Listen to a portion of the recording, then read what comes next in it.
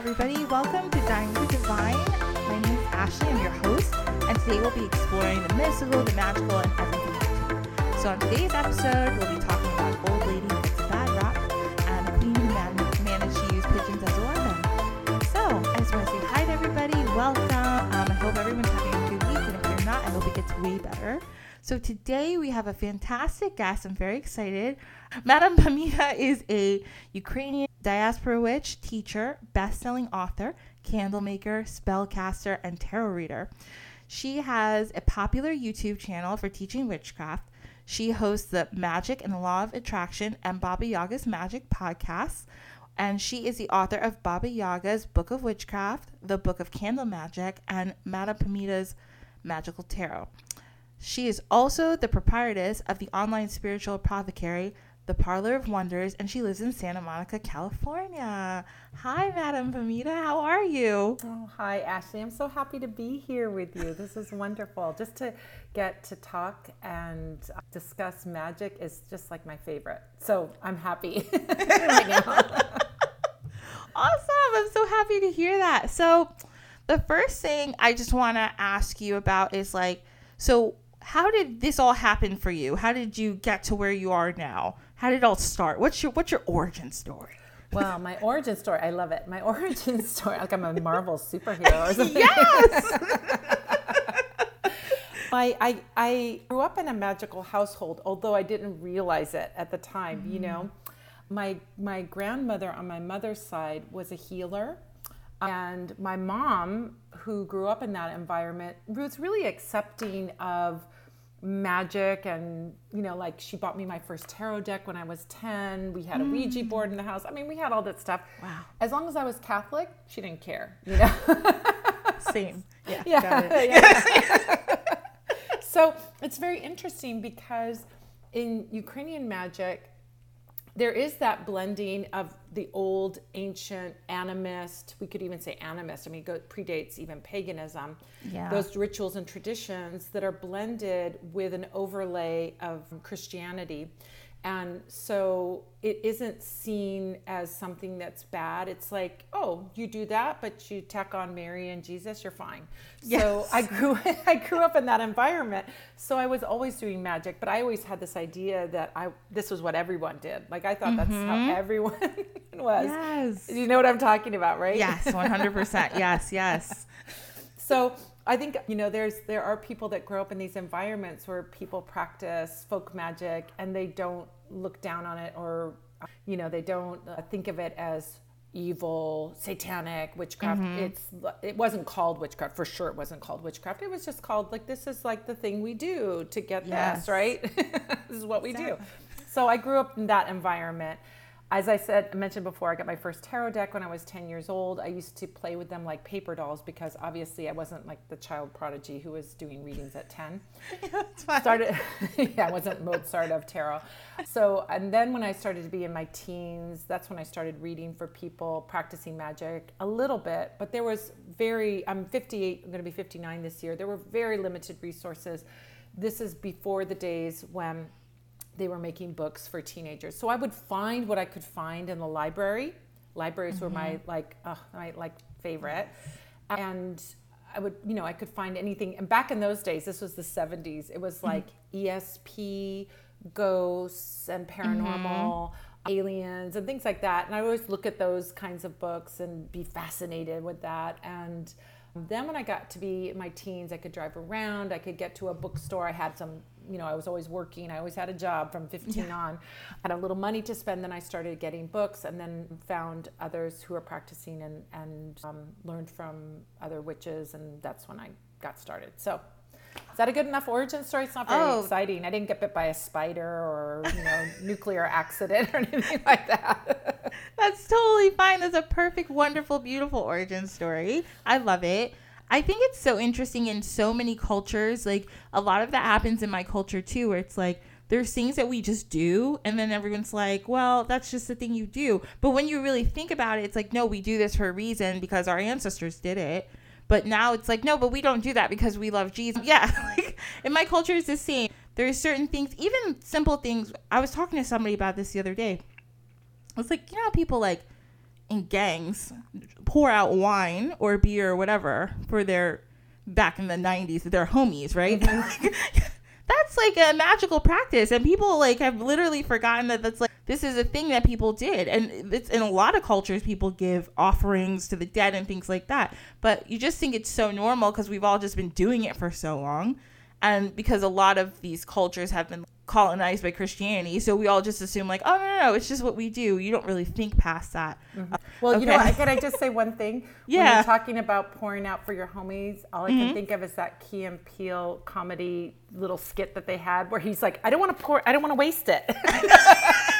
Can't he just get it without me actually wasting the Mad Dog or whatever he's pouring out? So. That is so fun. Oh God, I love it. So, okay, you've written a few different books. You've written a book about candle magic. You've written about Baba Yaga. And when you wrote, because we're going to talk about Baba Yaga a lot in a couple minutes, but these different books that you wrote, I mean, at the time, you didn't have like a lot of books, like you were saying, when you were growing up that you could reference. Is that part of what inspired you to write all these different books? You're so amazing. You must be my psychic friend, because you hit the nail on the head. When I create something, and any, like I'm what I call like I guess I would say practical witch, right? Mm-hmm. If something already exists out in the world, I'll go buy that thing that somebody else has created. But usually what inspires me is when I want a certain thing to be out in the world and it doesn't exist out in the world. That's when I'm like, oh, then I can make it, right? Yeah.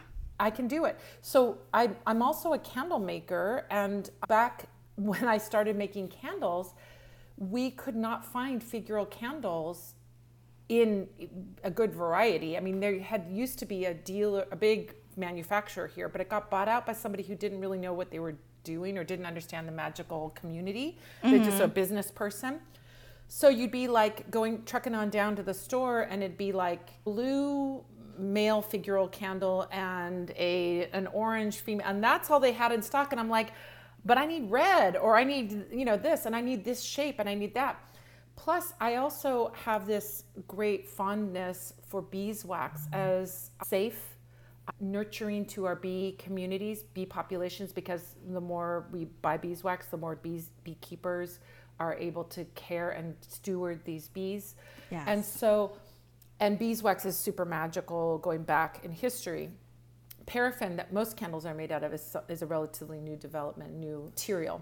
Mm-hmm. But so I said, well, I want the candles that I want, and I want them in beeswax. And at that time, nobody was doing that. Mm-hmm. So I said, okay, well, I'll start doing that. I'll start making them. And I figured it out, like how to do it. The same thing with my books. I wanted there to be a tarot book that reflected my long history with the tarot as a tool for leading you to your solutions and your success, rather than this like, oh, you get the Tower card, you're screwed. Mm-hmm. How do we work with energy of the Tower card, and how do we navigate that? Like, that's what I'm interested in. Mm-hmm. And the same thing with a candle book. I saw a lot of recipe books out there. I did not see a book that told you how the nuts and bolts and how to create your own spells. So I have everything in that book. And then the Baba Yaga book, there was nothing about Ukrainian magic, and very little good information about Slavic magic. So because that's my heritage and my background, I'm like, I got to write about this. Mm-hmm. So, and that, really, I think was inspired, like, as I'm a spiritualist as well. And so it's really inspired by spiritualism and the spirit of my grandmother and the spirit of Baba Yaga coming to me and saying, you need to do this. And as a result, the process of writing a book takes 3 years. You have to create a proposal, then you write the book, and then it has to be edited, and they have to get the illustrators. That whole process takes 2 to 3 years. So I started this book way before there was any, inkling that there was going to be this full-scale invasion into Ukraine. Yeah. And then the book comes out at the time when everyone knows about Ukraine and is interested in Ukraine. And I say, that's not my doing. That's not me being psychic. That's my spirit saying, start now, because when it comes out, it's going to be, it's going to be the right time for this book. So my ancestors, my spirits, I work with them all the time. So that's what I create. So I create what doesn't exist out in the world. That's my inspiration. If someone else has made an amazing book about something else, I don't feel the need to compete or write my version of it. I just go to their version, and I recommend tons of books to people that are amazing books that are way better than anything I could come up with. So, yeah. Okay, first of all, when you were talking, I got chills throughout my whole body.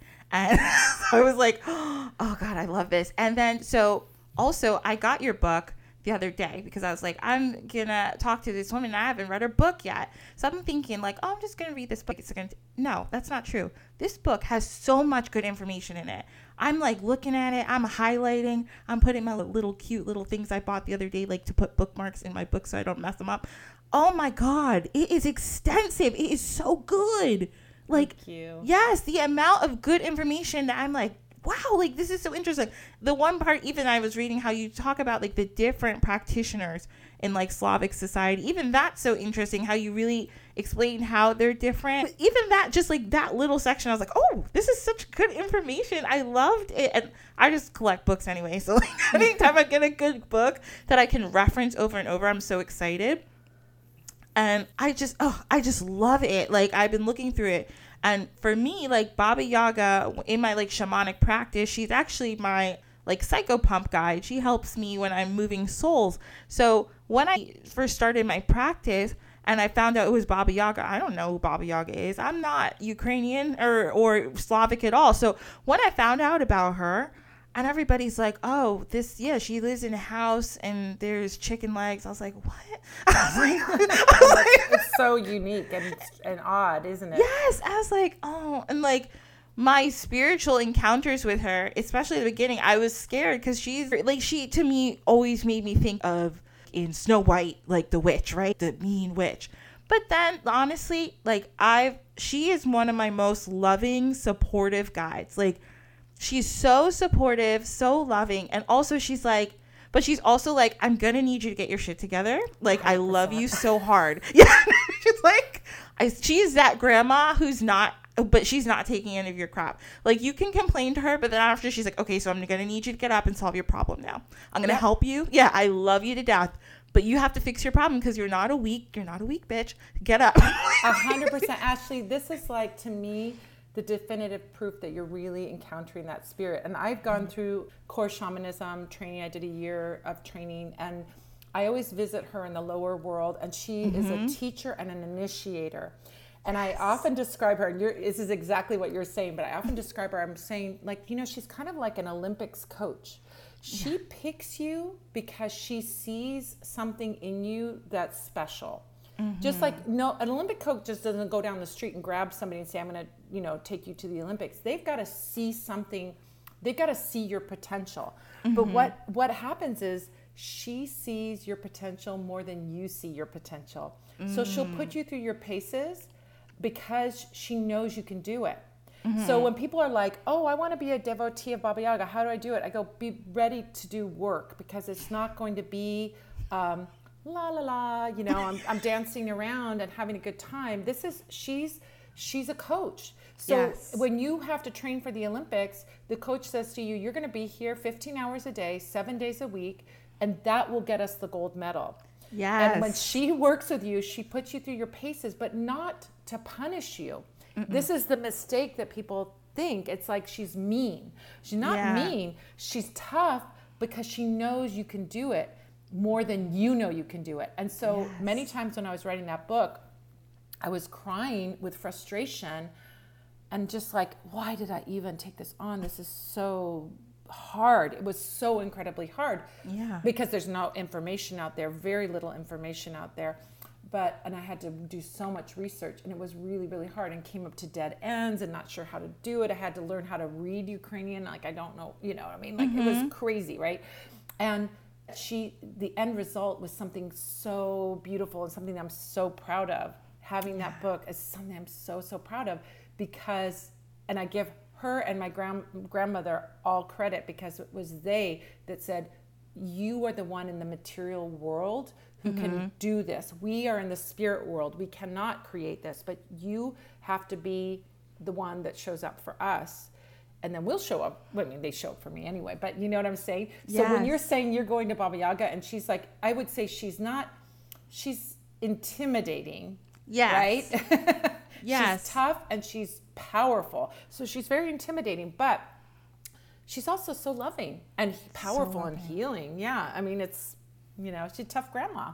She's the kind of, like, and I'm going to go for anybody who's listening who's like, who's Baba Yaga? We're going to talk about her, some descriptors in a couple minutes, just so everybody knows what we're talking about. But, like, she's the kind of grandma who she's going to feed you.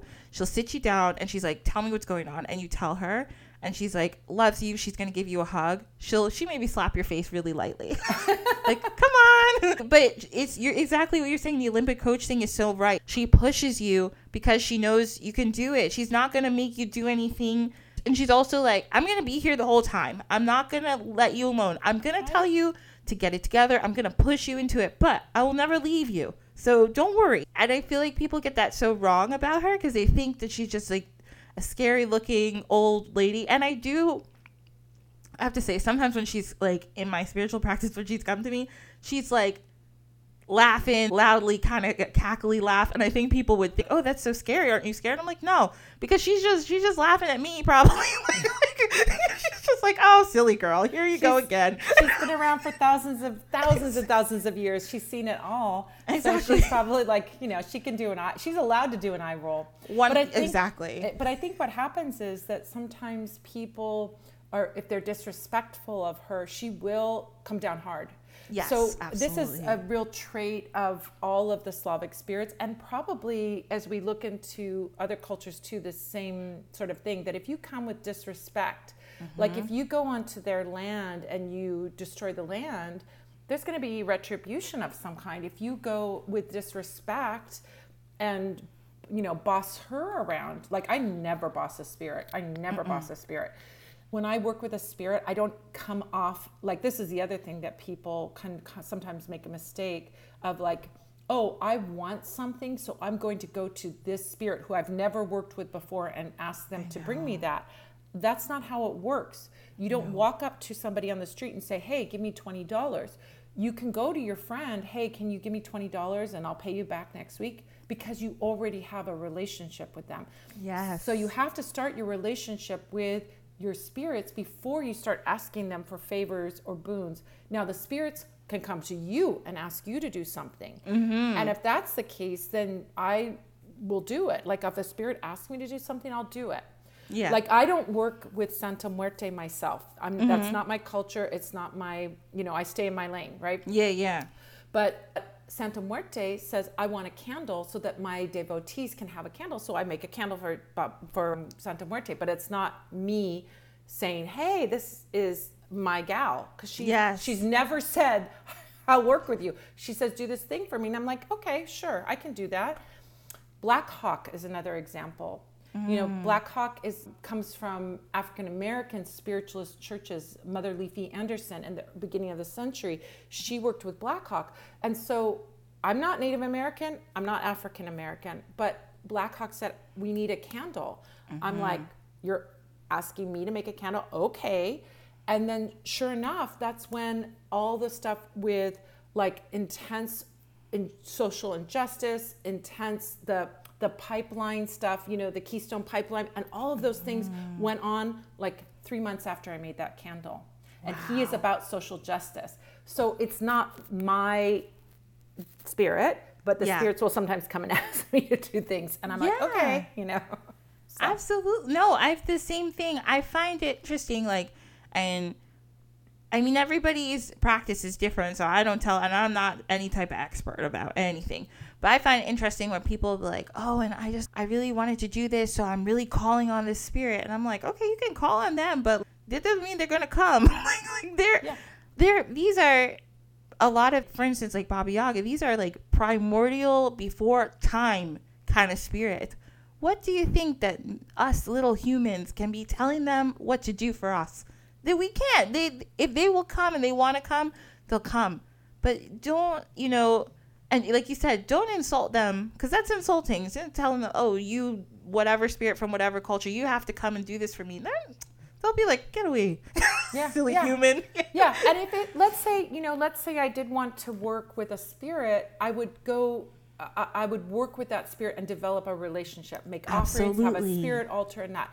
Now, the exception to that is our ancestors, because we already have a relationship with our ancestors. Yes. So if you've never had if you've never done any work with your ancestors, I mean, it would be nice if you had a relationship with them beforehand and did stuff with an ancestor altar beforehand. But certainly you could go to your ancestors and say, hey, I'm in a real pickle right now and I really need your help. And they would come forward. But wouldn't it be nicer? It's like going to grandma who you haven't called in 2 years and going up to her and asking her for $20. Yeah, she'd probably give you the $20, but she'd probably say, like, why don't you come around, you know? Exactly. So I think we have to think of these spirits as having that quality. Now, whether they have those emotions about it, I don't know. I just know this from experience of working with them. That's what I see. Yeah. That's what I see. That's my viewpoint. No, I'm the same. There's spirits that I work with that sometimes when I was learning different things, they'd be like, okay, Baba Yaga is one. Like, again, I'm not Slavic. So, like, when I started working with her, I just had to talk to her a lot. And I was like, you tell me what you like, tell me what you do. I put her on my altar. I got her a little cauldron. I left her some candies. And then more and more, she would, like, talk to me. She would work with me. But it was developing that relationship. I wasn't telling her what to do. Like, I just said, okay, let me know what you like. And when you want to talk, we could talk. And she's like, okay. And it was like, that's the way you develop, like you're saying, that's the way you develop these really strong bonds with these spirits and, like, work with them in the most respectful way, especially when they're not from your culture, too. It's like, when you approach them with respect, they'll come back to you. Like, that's the best way, everybody, to work with a spirit. And the safest. Yeah, and safest, absolutely. And you'll get a better result anyway. It's like if you walk up to a stranger on the street and say, give me $20, you're probably not going to get a good response from that. Exactly. You might hit that 1 in 100 person, 1 in 1,000 person that's like, oh, okay, But really, we want to develop those relationships before we start having our hand out, Exactly. So, since we've been talking about Baba Yaga, I'm just going to give everybody some identifiers. In case you've never heard of Baba Yaga, these are some things you can know about her. So what I've researched, they said the story of Baba Yaga started in Cynthia, which is like southern Siberia, and then it spread throughout a bunch of different Slavic countries. So there's some, and if you don't know what Slavic countries, I'll explain. Here are some of them. Poland, Belarus, Bulgaria, Slovakia, the Czech Republic, Croatia, Siberia, Slovenia, Ukraine, Lithuania. All of this is in Pamita's book, by the way. I read this somewhere too, that they thought that maybe, because she's such like an old spirit, people thought that maybe she started off as a goddess of birth and death, but then through Christianity, a lot of the time, and this happens in so many cultures, these older women or any woman was kind of turned into a witch, or these healers, they were turned into witches. So then it became like a bad thing. But they really think that she was like a goddess before all of this. So she was birth, death, she was probably everything. She lives deep in the forest, and she lives in a house that has chicken legs. And she also rides around in a mortar and pestle. I always say pistol. Pestle. She wouldn't probably care. She would probably be packing. That's all I'm going to say. Probably. I could see her. She is awesome. And her house is made of bones. And she always has like a cauldron bubbling, and she's always ready to feed somebody. She's that perfect hostess. Or eat you if you're obnoxious, Or eat you if you're obnoxious, or a delicious looking child, possibly. She has iron teeth, apparently. In some places they say she has iron teeth that protrude like claws. She has hands that are tipped with bear claws. She likes to smoke a pipe. And she really likes animals. She lives in the forest. She gets along with everybody. And she's a big defender of animals. So those are some big identifiers of Baba Yaga if you don't know anything about her. Where's the thing? Oh, she's also known as a mistress of witches, the grandmother of the forest, people call her, the primal mother who rescues, nurtures, and destroys. And I got that from the Encyclopedia of Spirits. That works. Yeah. And she can also be petitioned for fertility in some places too. People do that. Oh, that's interesting. Well, because she's in charge of life and death, and really, if you think there's so many interesting things as you dive into her story and learn about this, understanding that in Slavic culture, it wasn't written spirituality. In fact, my grandparents didn't read or write. That doesn't mean they were stupid. It doesn't mean not. They were in an agricultural society, and reading and writing were not so important.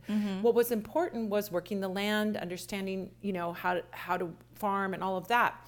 So what happened in this culture, that this is, folk magic. And when we talk about folk magic, we're talking about the people's magic. This is the people's magic. This is not something coming from on high. This is not something created and written down. This is something that's passed in the oral tradition. So it's passed down from parent to child, and these practices are kept in continuity. Now, when you have something like Christianity come in, then it's exactly what you said. Either your deity or your spirit becomes a saint, because we do have that happen a lot. Or if they're not if they won't fit in that mold, they're a demon. Yes.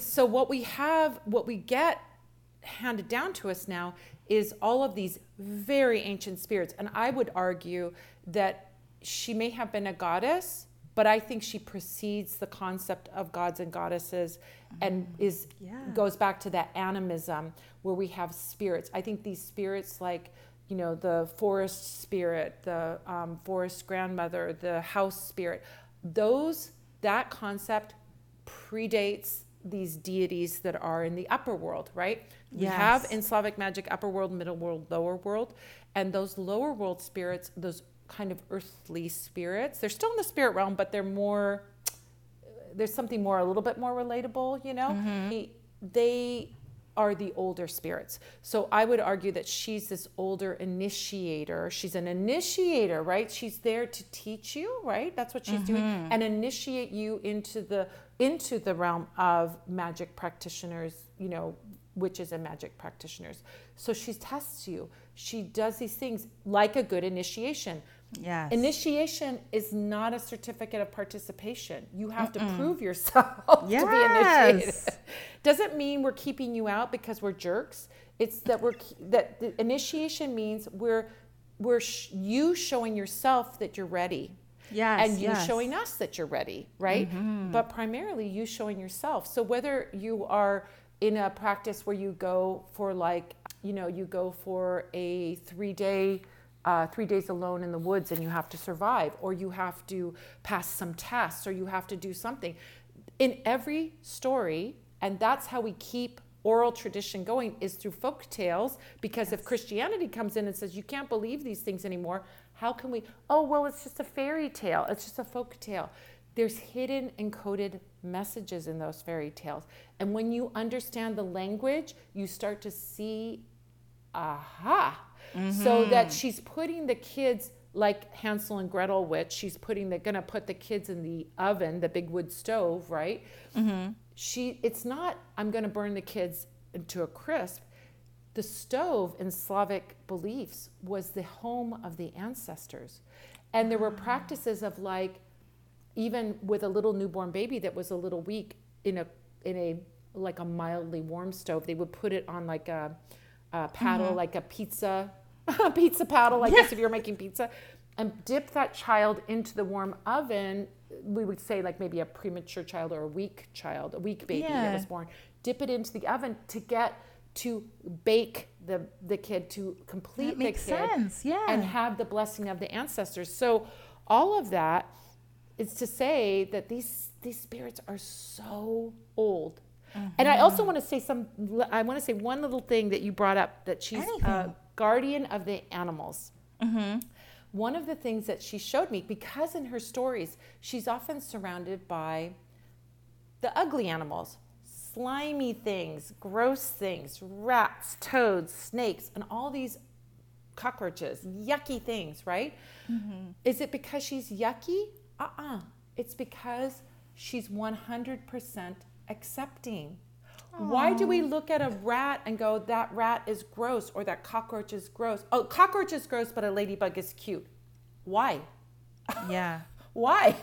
That's a good point. You know, and she doesn't have that judgment. To her, they're all her children, whether they're gorgeous and beautiful or they're rejected. And when she told me that, I was just like so unbelievably moved to understand that that's why she's surrounded by, I mean, there's other reasons. The snake is the lower world and all of that. But our judgments about animals, right? This is a good animal and that's a bad one. She doesn't have those judgments. She loves all her children the same, right? Yes. So beautiful. We love Baba Yaga. She's the best. Gosh. Okay. That was great.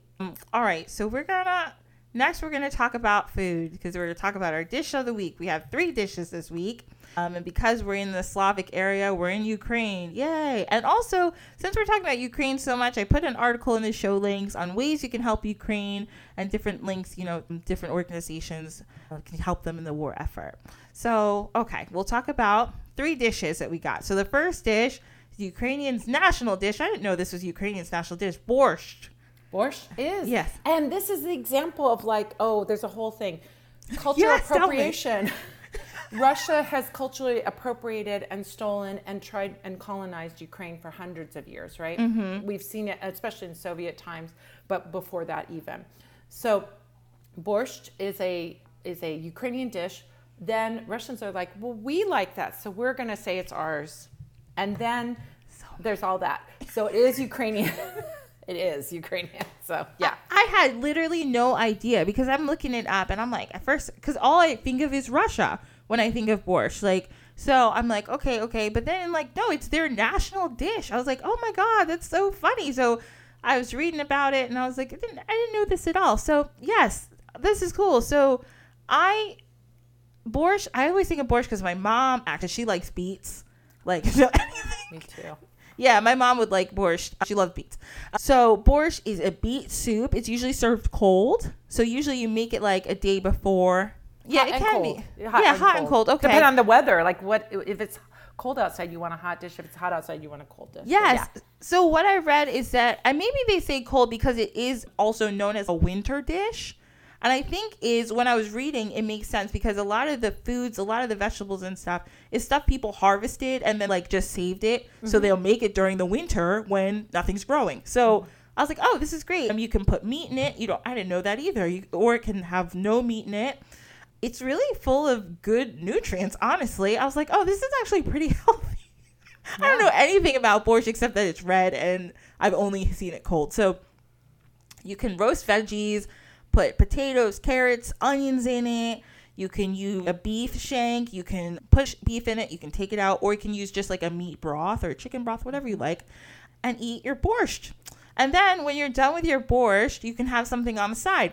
It's called potato vareniki. Vareniki. Thank you so much. I'm sorry. I'm sorry to anybody who is Ukrainian. I'm messing up your language. I apologize. No, it's all right. You're learning. Yeah. That's all. That's good.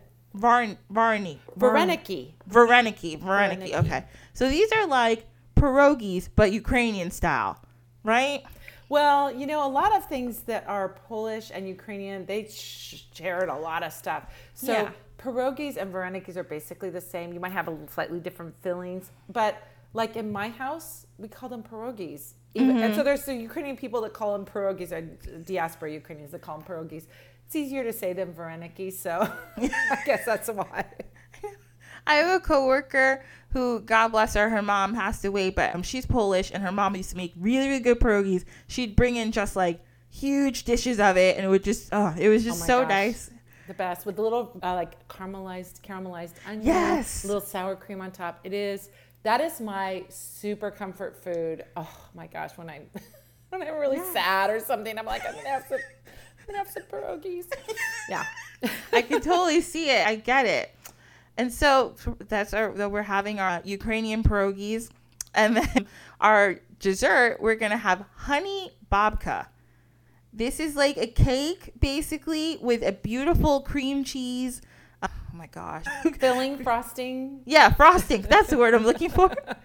It's a beautiful cream cheese frosting. It actually it's like a sheet cake it comes out like, but it looks really, really good. It's like pretty simple to make, but you can tell that like you really have to take your time with it. But it just looks really delicious when I was reading about it. And, if anybody wants to try, I'm going to put everything in the show notes. Make all this stuff. It sounds very good. Sounds like a really good, hearty meal and then a beautiful dessert to go with it. I love this meal. I'm down. I'm ready. I know, right? I know, me too. I was like, I'm going to make this. I'm trying to grow some beets. I was like, if I grow beets successfully, I'm going to make some borscht and try it again because I feel like it's probably tastes pretty good.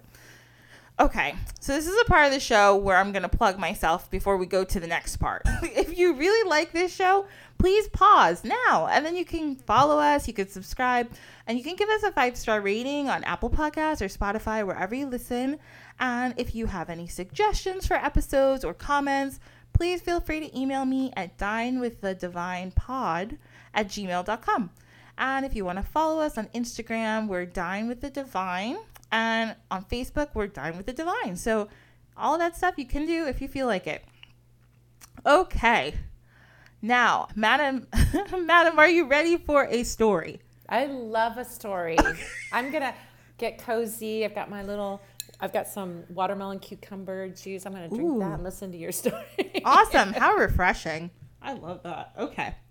We're going to tell our story today. So our story today is about Olga of Kiev. Have you ever heard of Olga of Kiev? All right, you're in for quite a tale. Quick note, very important to everybody. And if you have noticed that in the news and stuff, it's Kyiv is Kyiv.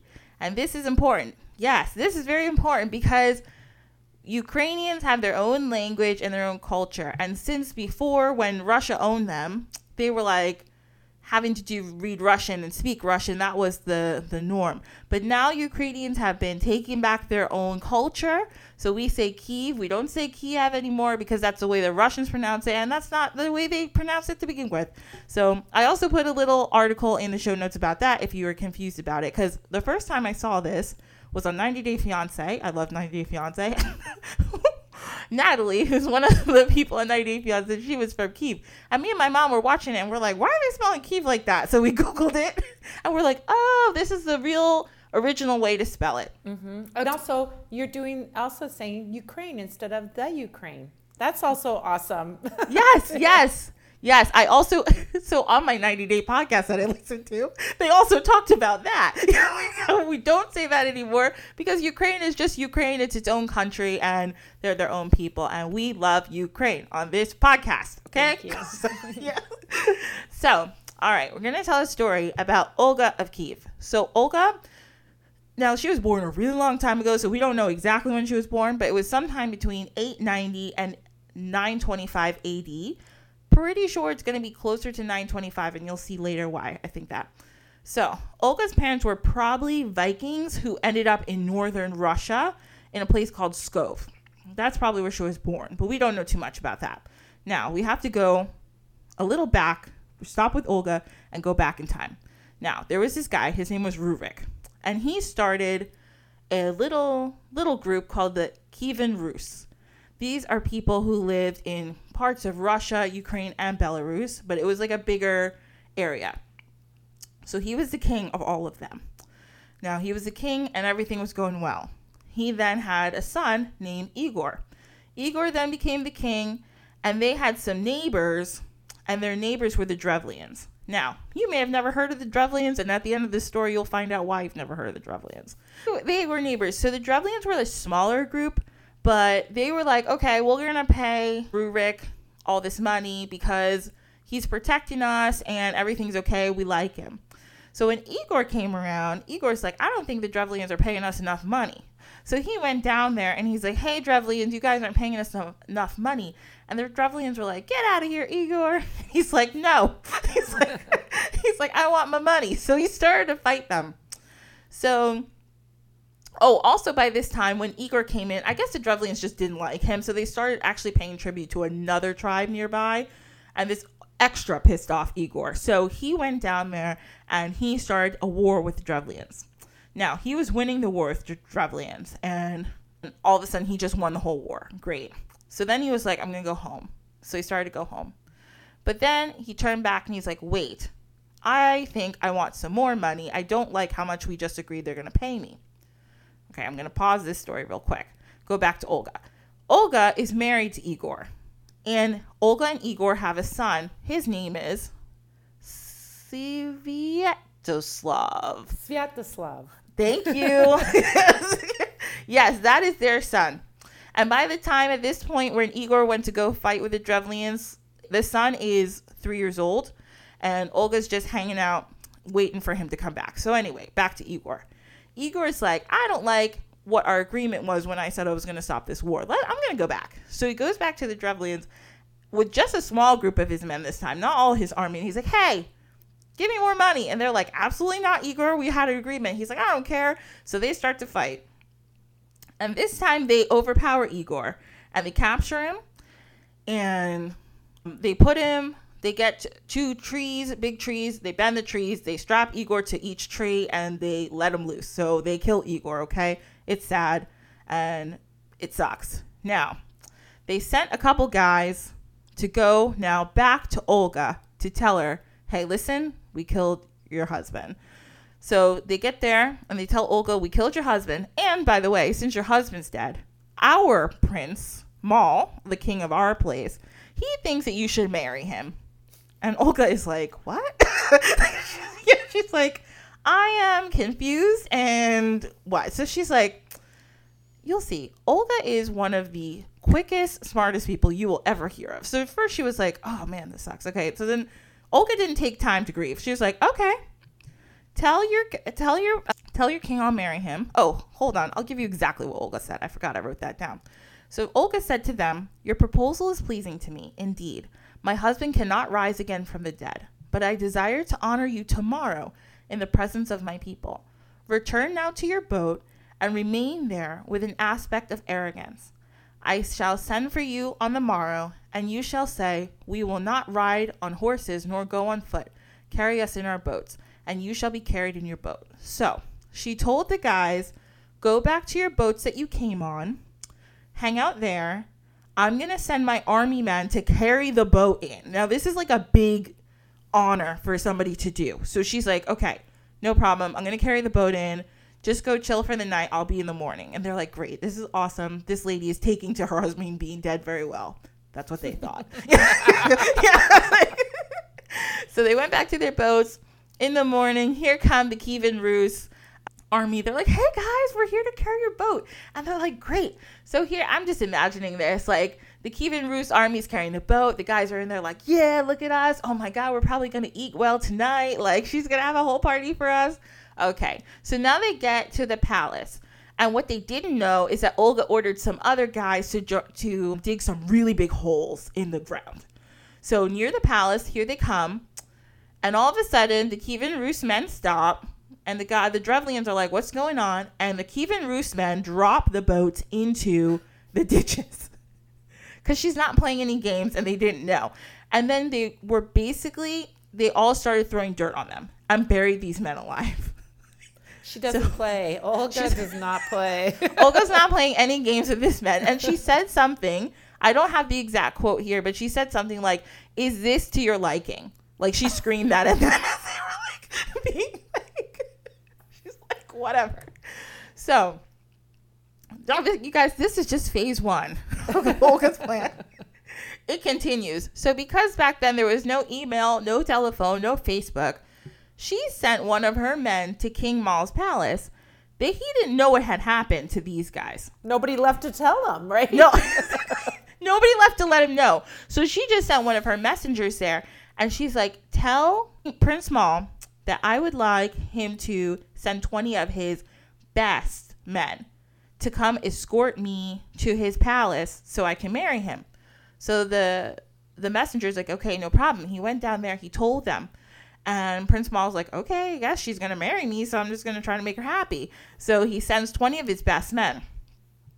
They get to the palace, and Olga's like, hey, guys, oh, my God, I'm so happy you're here. Oh, my God, you must have had the longest trip. And they were like, yeah, we're so tired. She's like, no problem. why don't you visit our bathhouses? Like, you guys can get cleaned up. Like, you're going to feel so good. It's going to be no problem. So they're like, great. So they go to the bathhouses. I'm imagining it. They probably got they took off all their clothes probably. They're chilling. They're talking. They're having a great time. Olga goes and she says to her army, lock all the doors and set it on fire. Her own bathhouses. She said, set it on fire. So they did. Olga. So good. She's like, you thought you could mess with me, but you can't. Okay. Yeah. And so they're all dead.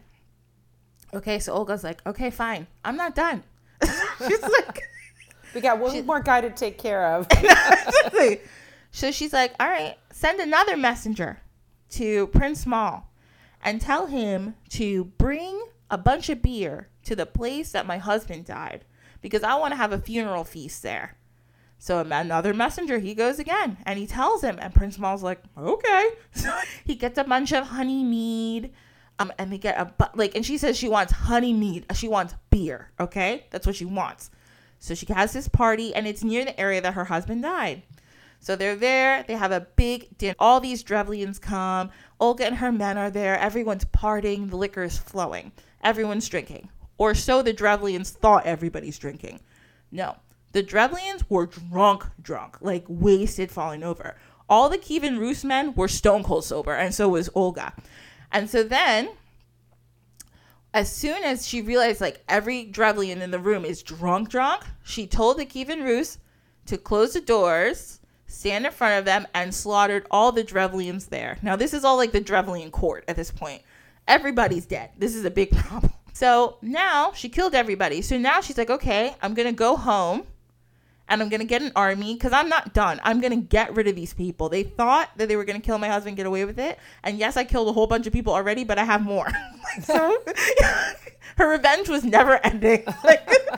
So she's like, she went home, got together her army. All this time, meanwhile, she's the queen regent, and she was like the first queen regent of the Kievan Rus. Like this wasn't supposed to happen, but because her son was 3, he couldn't be king. Yeah. So now she's there. She's like, okay, she got her army together. She built up more of an army, and she went to go fight the Drevlians. Now, this went on for like a year, and the Drevlians were getting tired. They were basically ended up being locked in their city walls. And they were starving at this point, and they were just getting tired of war. So Olga came to them, probably standing outside the walls with like a blowhorn or something. And she's like, Drevlians, listen up. You guys want this to stop? I got something for you. This is what you're going to do. I need every single Drevlian household to get me 3 sparrows and 3 pigeons. And they were like, what? She's like, you heard me. I need 3 sparrows and I need 3 pigeons. And I'm going to finish this off. This war will stop. So the Drevlians are tired, but they're like, okay, fine, whatever. Whatever she wants, just give it to her. So as soon as she gets all the birds, she gets the Kievan Rus army to tie sacks, little piece of cloth filled with sulfur to every bird. And she lights them all on fire. And what do birds do? They always go back to their nests. So they go back to the Drevlian territory. And as I know, it's pretty extreme. As obviously all the fire is dropping from the birds, back then these walled cities were all made of wood. So everything burned to the ground. Like thousands of people died, and who didn't die became slaves. She enslaved them. So again, like I said at the beginning, if you've never heard of the Drevlians, this is why. She wiped them out. Like there was no more Drevlians after that. They all kind of got absorbed into the Kievan Rus. So as extreme as this was, you'll see at the end of the story, Olga does end up becoming a saint, and you'll see how. It's pretty interesting. So now Olga has killed the Drevlians. She's done with that. So she goes on to become the ruler of the Kievan Rus. Again, she's the first female ruler. And apparently she was a really great queen. People liked her.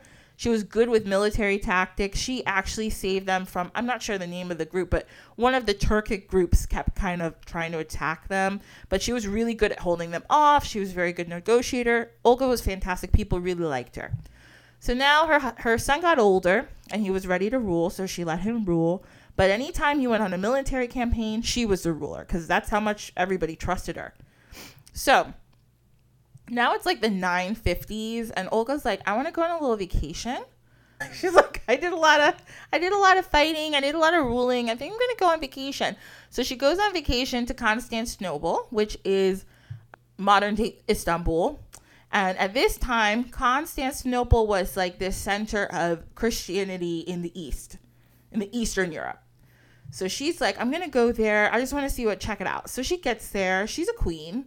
So, of course, she's going to go to the court. And she goes to the court of Constantine the 7th.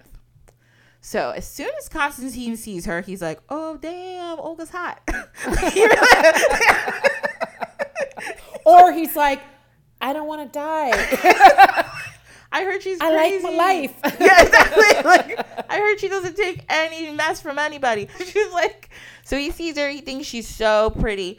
And then he starts talking to her, and he's like, oh, my God, she's so smart, too. Oh, my God. So he's like instantly in love with her. And he's like, you've got to marry me, please. And Olga's like, listen, I can't marry you. Now, hold on. Olga, like we know, she's smart.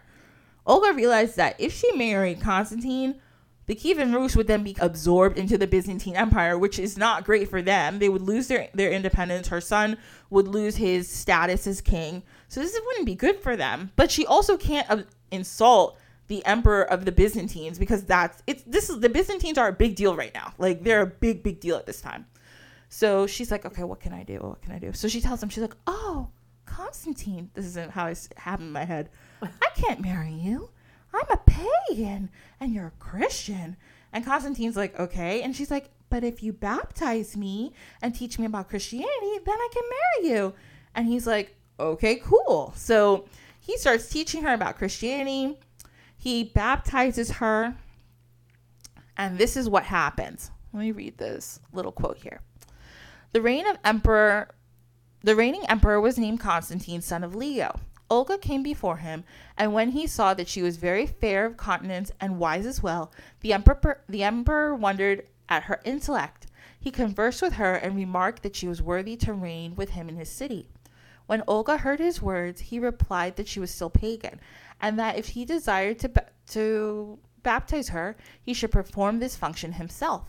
Otherwise, she was unwilling to accept the baptism. The emperor, with the assistance of the patriarch, accordingly baptized her. When Olga was enlightened, she rejoiced in soul and body. The patriarch, who instructed her in the faith, said to her, Blessed art thou among women of the Rus, for thou hast loved the light and quit the darkness. The sons of Rus shall bless thee to the last generation of thy descendants. He taught her the doctrine of the church and instructed her in prayer and fasting, in almsgiving, and in the maintenance of chastity. She bowed her head, and like a sponge absorbing water, she eagerly drank his teachings. The princess bowed before the patriarch and said, Though thy prayers, Holy Father, may I be preserved from the crafts and assaults of the devil. She was like, if I'm going to do it, I'm going to do it. At her baptism, she was christened Helena after the ancient empress, mother of Constantine the Great. The patriarch was then blessed her and dismissed her. So she got baptized. And then Constantine was like, okay, great. Like, let's get married. And then she's like, but Constantine, don't you know that now you're my godfather? You baptized me. And in Christianity, incest is not allowed. And Constantine's like, damn, Olga, you got me. Checkmate, baby. And the thing I love is there's a quote, and it says, Then the emperor said, Olga, you have outwitted me. He gave her many gifts of gold, silver, silks, and various vases, then dismissed her, still calling her his daughter. I love that. I know. I was like, Olga's so smart. After this, Olga went back to the Kievan Rus, and she was still converted, and then she tried to get her son to convert. What they think, though, is like it was more of a political move. Olga, I don't think she cared too much, but she was just like, this is probably good for the empire, so maybe, if we live next to the Byzantines and at any time they could take us over, it might be a good idea for us to just convert just to be cool. But her son was like, no, everyone's going to make fun of me. I don't want to convert. So he didn't. But then later on, her grandson, actually, Vladimir the Great, converted the whole Kievan Rus to Christianity. But they do say that Olga is the first person to introduce it to the Kievan Rus. And when she went home, she did talk to her son and said, okay, if you don't want to convert, that's fine, but maybe just make sure that Christians don't get persecuted. So she actually ended up protecting a lot of Christians in the empire from being persecuted. She built a bunch of churches for them, let them have their own faith. It wasn't a big deal. And then she died July 11th, 969 AD. Her body was actually there. But then I think in the 1240s, the Mongols came and destroyed it. So where her body was in Kyiv, there's now a monument there. And I think there's a church built for her there. And she is a saint in the Eastern Orthodox and Catholic Church. And she's a patron saint of widows and converts. And she is said to be equal to the apostles. That's how big of a deal Olga is. And all this from a lady who did not stop at revenge. She got what she needed. But look at her. She was so smart. She was so witty.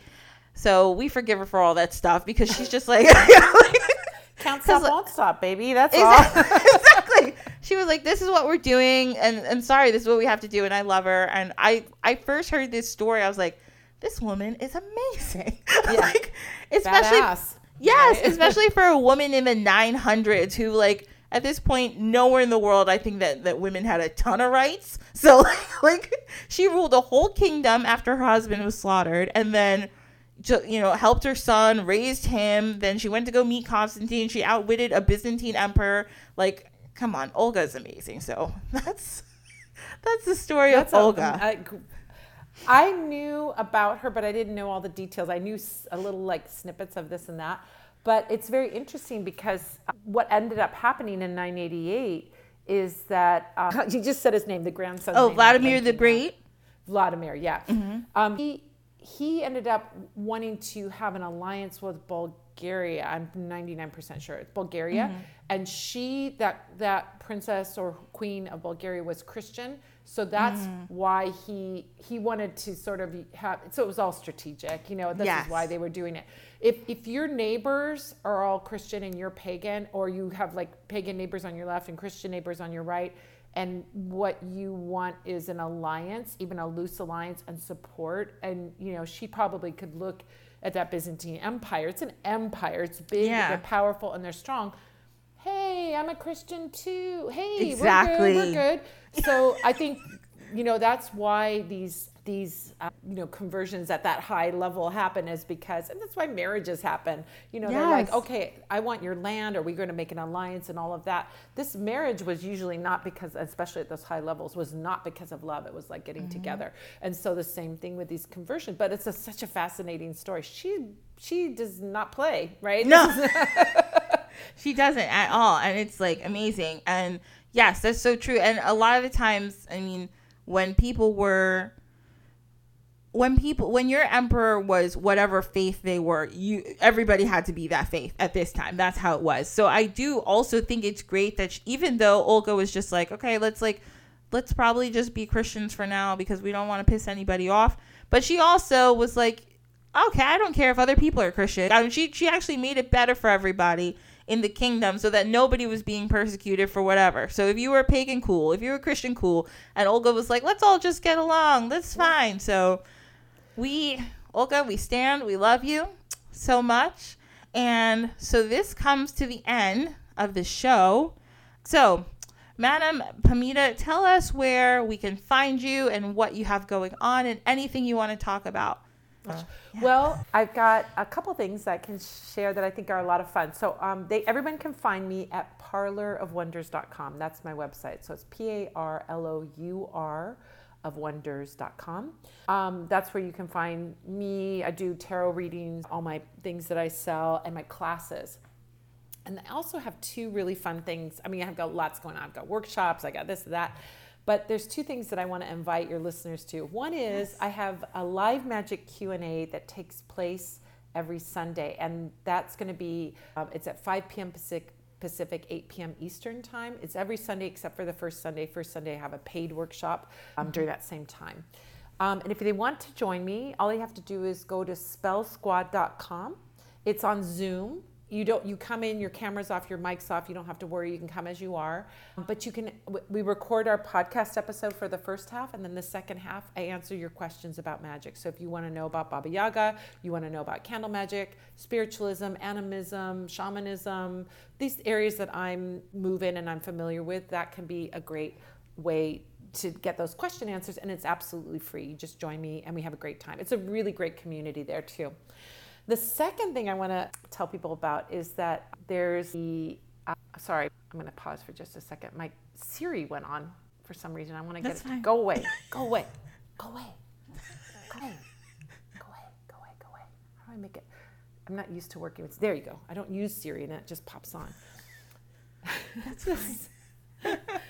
The second thing I want to let people know about is on Wednesday evenings on YouTube, I have a YouTube channel. So if you go to youtube.com/Madam Pamita, MADAMEPAMITA, they can join me on Wednesday evenings. It's 7 p.m. Pacific, 10 p.m. Eastern, so it's a little late. But the reason for that is my friend Ivan in Kiev feeds seniors. He buys groceries. He has a fundraiser where he's buying groceries and buying 2 weeks of groceries for these seniors who are really, really suffering under this war, and particularly suffering with food scarcity.